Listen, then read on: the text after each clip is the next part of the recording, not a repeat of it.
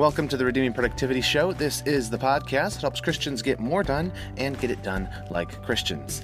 And I'm your host, Reagan Rose. Well, guys, 2020 is drawing to a close. I hope you all had a very Merry Christmas, and we're looking forward to a new year, which will hopefully look a little bit brighter than 2020 has. But as we look ahead to a new year, I always like to look back at the previous year and reflect on some of the things that I've learned from the year, and hopefully take those lessons and use those to propel me forward in a new year with better productivity, better focus on the things that matter, and hopefully a closer walk with the Lord. So in this episode, I wanted to go through 7 things that the Lord has taught me in 2020. And it's a little self-indulgent maybe, but maybe some of these lessons could be useful for you too. I'm sure we've all, with what a unique year it's been, learned some different things about ourselves, about how we view the world, hopefully about God. So this year, if I haven't said it enough already, has been a bit strange, and a lot of changes have happened in my life in 2020, not least of which was leaving California and moving to Michigan in the middle of the pandemic. So the first lesson that the Lord taught me in 2020 was that family trumps everything. I made the very, very difficult decision to leave my dream job working with Grace to You and to move back across the country to where I'm from, in Michigan. And really the main motivating force to that was family. So our family was here. As my wife and mine's family has expanded, we have one little boy and we have a little girl on the way in a couple months. More and more, the Lord has impressed on me how important the household is, how important raising your children up is, and a factor in that, which I had never really thought about, but I do now realize is so critical, is having their grandparents in their lives and having their uncles and aunts and people who are connected with them through blood. And so that has really, really become more and more important to me in 2020, or the realization that it's important, primarily because we couldn't see family for so long. With being stuck in lockdown, nobody could come out and see us in the spring. We couldn't go and fly back to Michigan and see anyone. And it was just awful. And the prospect of being so far apart and so unable to see each other, I just realized it wasn't working. And so we made that tough choice to choose family over what we had for us in California. And the way I put it to people is, I'm a big pros cons list guy. And if I lay all my pros and cons for staying in California or moving to Michigan, I put them all on, picture it all on a little scale, and they're all kind of balancing out. It's like, well, here I have a great job doing great ministry. Here we have some of our friends, and that's where we grew up. It kind of feels like home. You add all these things together. As soon as family comes into the equation, whichever side of the scale that drops on, it just breaks the whole thing. And that was it for us. It just, family trumps everything. So that was the first lesson I learned in 2020. And it's funny that it kind of took a global pandemic, or rather the response to a global pandemic with the lockdown orders and whatnot, to make me realize just how critical that is. So that's the first thing. The second thing that the Lord taught me in 2020 was that you can't do it all well. And I talked about this in a recent episode about doing things with excellence and with quality. And that was honestly just the fruit of some thinking that had been going on in my own head, which is, I want to lie to myself. I want to tell myself that, oh, you're so productive that you can, all you have to do if you want to add some extra side projects, or you want to do a little bit more, or you want to commit to some extra things with church, all you need to do is wake up a little earlier, or manage your time a little bit better, or reprioritize things, and you can do that.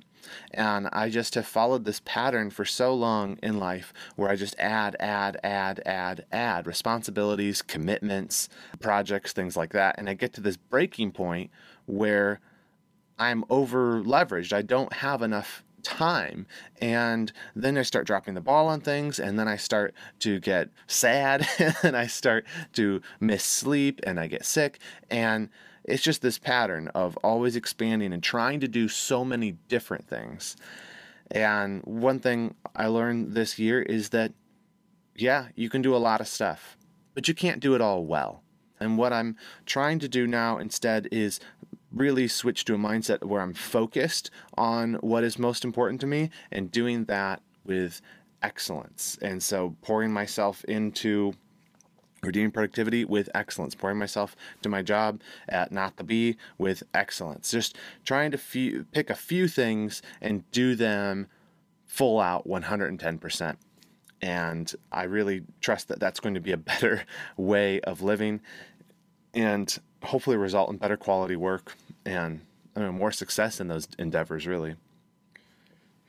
The third thing that the Lord taught me in 2020 was that you and you alone are responsible for your priorities.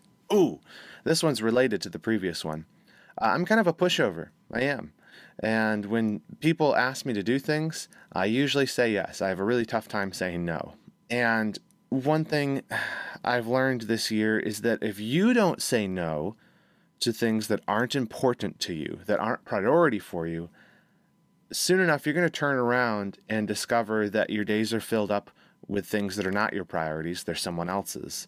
Things that are not important to you but are important to somebody else.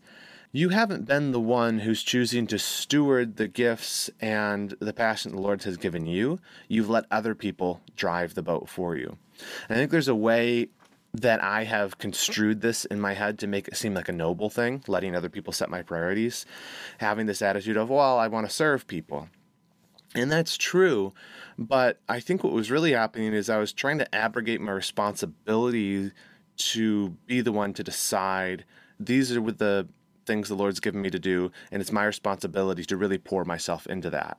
If 2020's taught me much of anything at all, it's that you can't do that.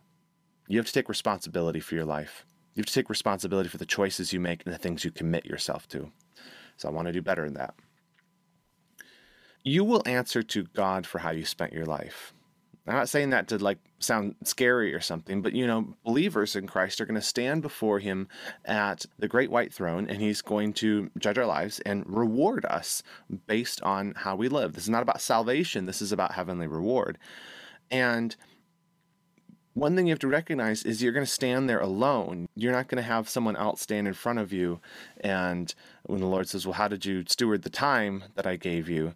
And you say, well, so-and-so said I needed to be doing this, so I never really got around to the thing that you had really given me to do. Or, well, I was just so busy doing these other things. And you know what I mean? You are the one who answers to God. Other people aren't going to answer to God for your time. You're going to. And so take that responsibility seriously. The fourth thing I learned in 2020, getting a little spicy here, is that politics do matter. I have no intention of turning this into some political commentary or something like that. If anything, I'd hope this show would be an escape from those things for you.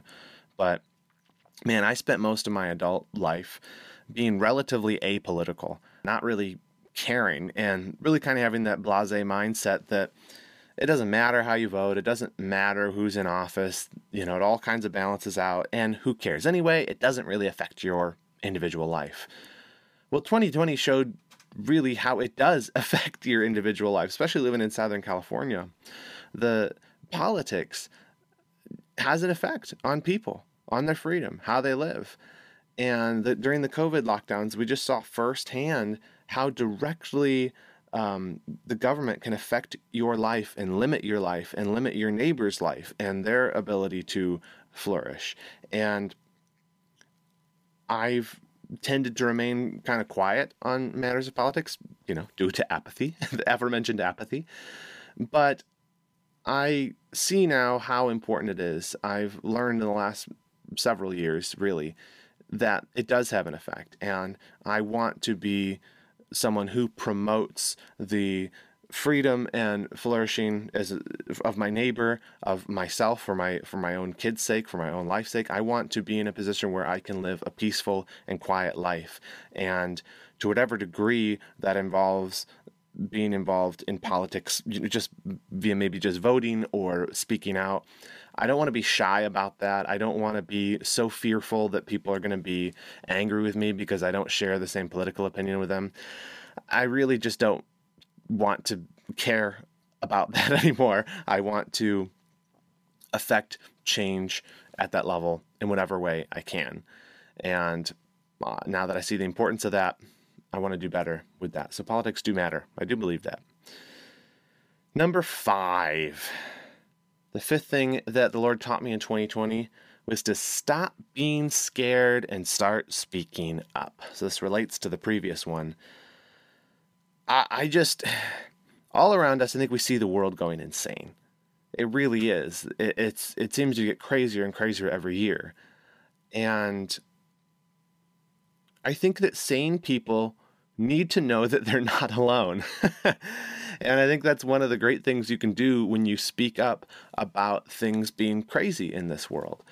And that's one of the reasons that I joined Not the Bee, is starting to see that I can't just hide and pretend that everything's fine when the world is going off the hinges.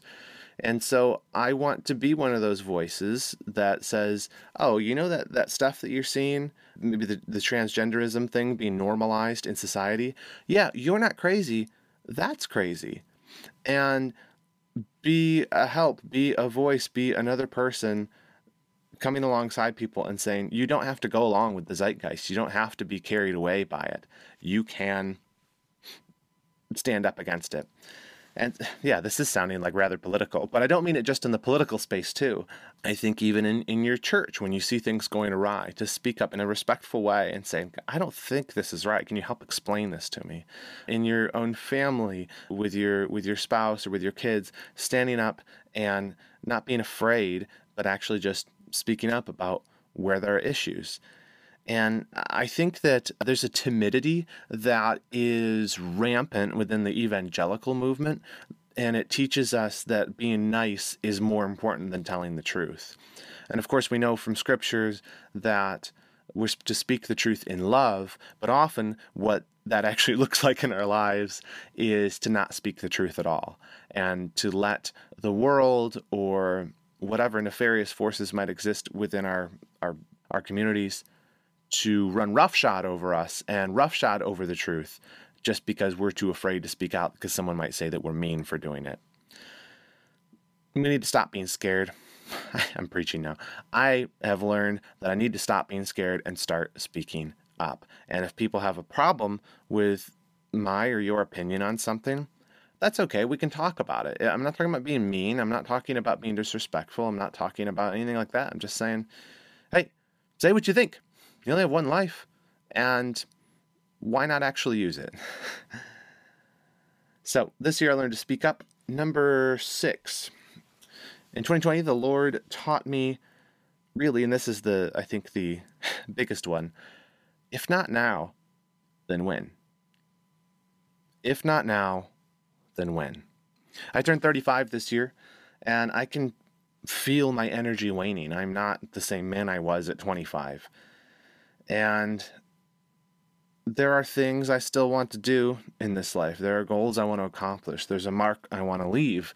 I want to bring God glory. I want to steward the unique talents, the unique knowledge, the unique interests that the Lord's given me. I want to do that well. And I recognize that I'm running out of time. I'm not having a midlife crisis, not yet, I don't think. But I realized in 2020 that if I keep waiting for someone to give me permission or for the time to be just right to seize on some of these goals that I have, it's never going to happen. If it matters, do it now. Don't wait. Do it. That has been massive for me. That was massive in making the decision to leave California and come back to Michigan. That's been massive in some other decisions that have been forming in my mind. You have to carpe the diem, as they say. You got to seize the day. And if you don't do it now, you have to just be honest with yourself. What are you actually waiting for?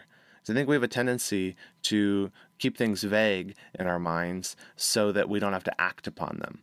And so if you say, well, I know I need to do X, Y, and Z, but I can't do it yet because it doesn't feel right. And you don't really give yourself a deadline or give yourself some exact criteria for if X, Y, and Z change, then I would do this. You just kind of keep it vague, and so you never have to act. Seize the day.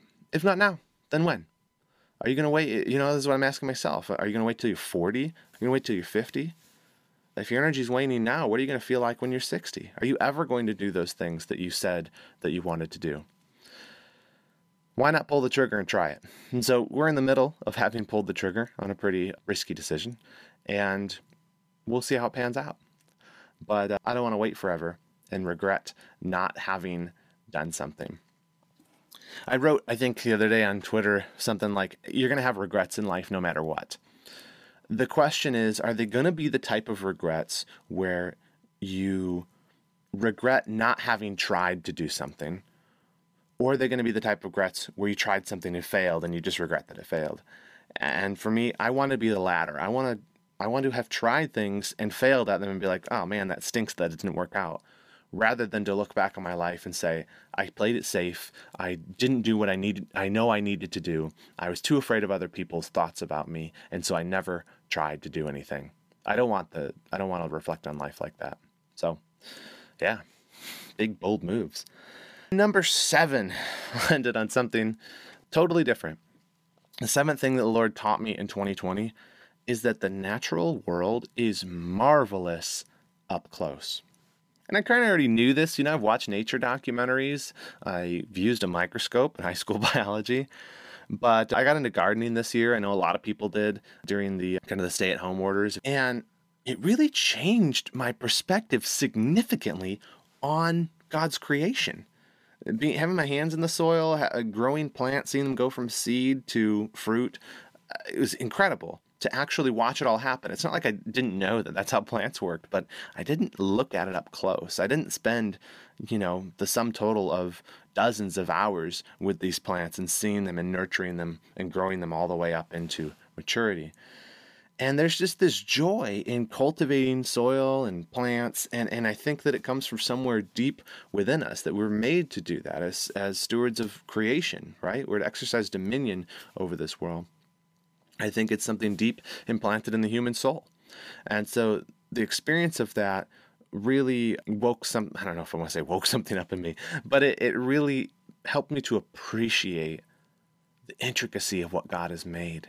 How every little thing works, and how it all, even the little ecosystems of your own garden, how one plant can put nutrients back into the soil that another one can use, and how you can compost the excess from the food that you eat and turn that into nutrient-rich soil. Like, just all of that, how it fits together was such a different way of looking at the grandeur of God's creation. It's one thing to go and, go to the Grand Canyon and look out at it and be like, wow, God's amazing, or beautiful sunset and say, God's amazing. It's just, there's this whole other smaller world that you can look at in plants and trees and little bugs and creepy crawlers and stuff, even in dirt. Pick up dirt and look at what composes the soil and marvel at God that way. And so it just gave me a different appreciation, an increasing appreciation for the amazing power of God and his creativity. I put in my little notes here, experiencing that firsthand through gardening felt like discovering a new room in my heart. That sounds a little dramatic, but it was. I felt like I was unlocking this whole relationship with creation and with nature that I had previously not known. And in fact, that inspired my friend Miska and I. We did a separate podcast from this called How Should a Man Live? And we only did a few episodes of it, but that's what inspired that, was getting into gardening, understanding firsthand how the Lord created us to interact with creation. So yeah, that's it. That's the 7 things that the Lord taught me in 2020. I'm sure he taught me a lot more, but I just tried to keep it short and kind of summarize it a little bit for you. So yeah, that's kind of a little look back at my year. I know it's not all productivity related per se, but I really think that we live our lives based on principles. We live it based on our theology, actually, how we view God, how we view man, how we view the world. And I try to be self-aware of when those things shift in my thinking and when I'm growing in my understanding of God, man, and the world. And these are kind of some of the significant ways that happen. I would encourage you to do the same. Do kind of a year in review. If you journal, or even if you don't, just spend some time writing or record yourself on your phone if that's easier. And just think about, what are the things that I learned this year? What are the things that the Lord taught me? And from there, then you can look ahead to the new year and say, okay, what do I want to do different in light of these enlightenments? And that's kind of what I'm going to do next, as I'm looking ahead at 2020. I only have a week here until 2021, I mean. And in light of all this, I want to make some changes. I want to make some plans. And so I'll keep you posted on that. And I will post some New Year related stuff soon here and some resources for you to use. But before I end, I just want to say a huge thank you to Patreon supporters. You guys have helped get me through this year. It's been nice to see that number go up, more people supporting the show and not seeing all my money going out the window to hosting fees. You kind of help make this possible. And if you are interested in becoming a Patreon supporter, throwing a few bucks my way to help me produce this show, help me keep going making these things, head on over to patreon.com/redeemingprod. For as little as $3 a month, you can help support the show. $5 and up supporters get some Redeeming Productivity stickers, which look pretty sweet. I have them on my laptop here, and I have some on my notebooks. And speaking of notebooks, $10 and up supporters, I'll send you one of these little Redeeming Productivity notebooks. It's nothing special. It's just got the logo on it and got some lined paper. So if you're looking for a little journal or something, that's kind of a fun little bonus. But the main thing is you're helping support the show, and you get exclusive updates and things like that. You're the first to hear about stuff. Also, if you are not subscribed to my newsletter, you should do that. I send it out once a week. It's packed full of goodies. I share some thoughts on productivity from a Christian worldview that you can't really get on my blog or on here. They're kind of little exclusive updates only available through the newsletter. I also send 5 or 6 links from around the web, kind of some curated content that I think will be helpful for you in your journey to becoming a more productive Christian. So check that out. It's free. It's just some interesting tidbits every week. And that's at redeemingproductivity.com/newsletter. And you can also find the link in the description. Well, guys, if I don't talk to you again before 2021, have a happy new year, and let's try to make this next one a bit more productive than 2020. All right, guys, I'll talk to you again soon. But until I do, remember this: in whatever you do, do it well, and do it all to the glory of God.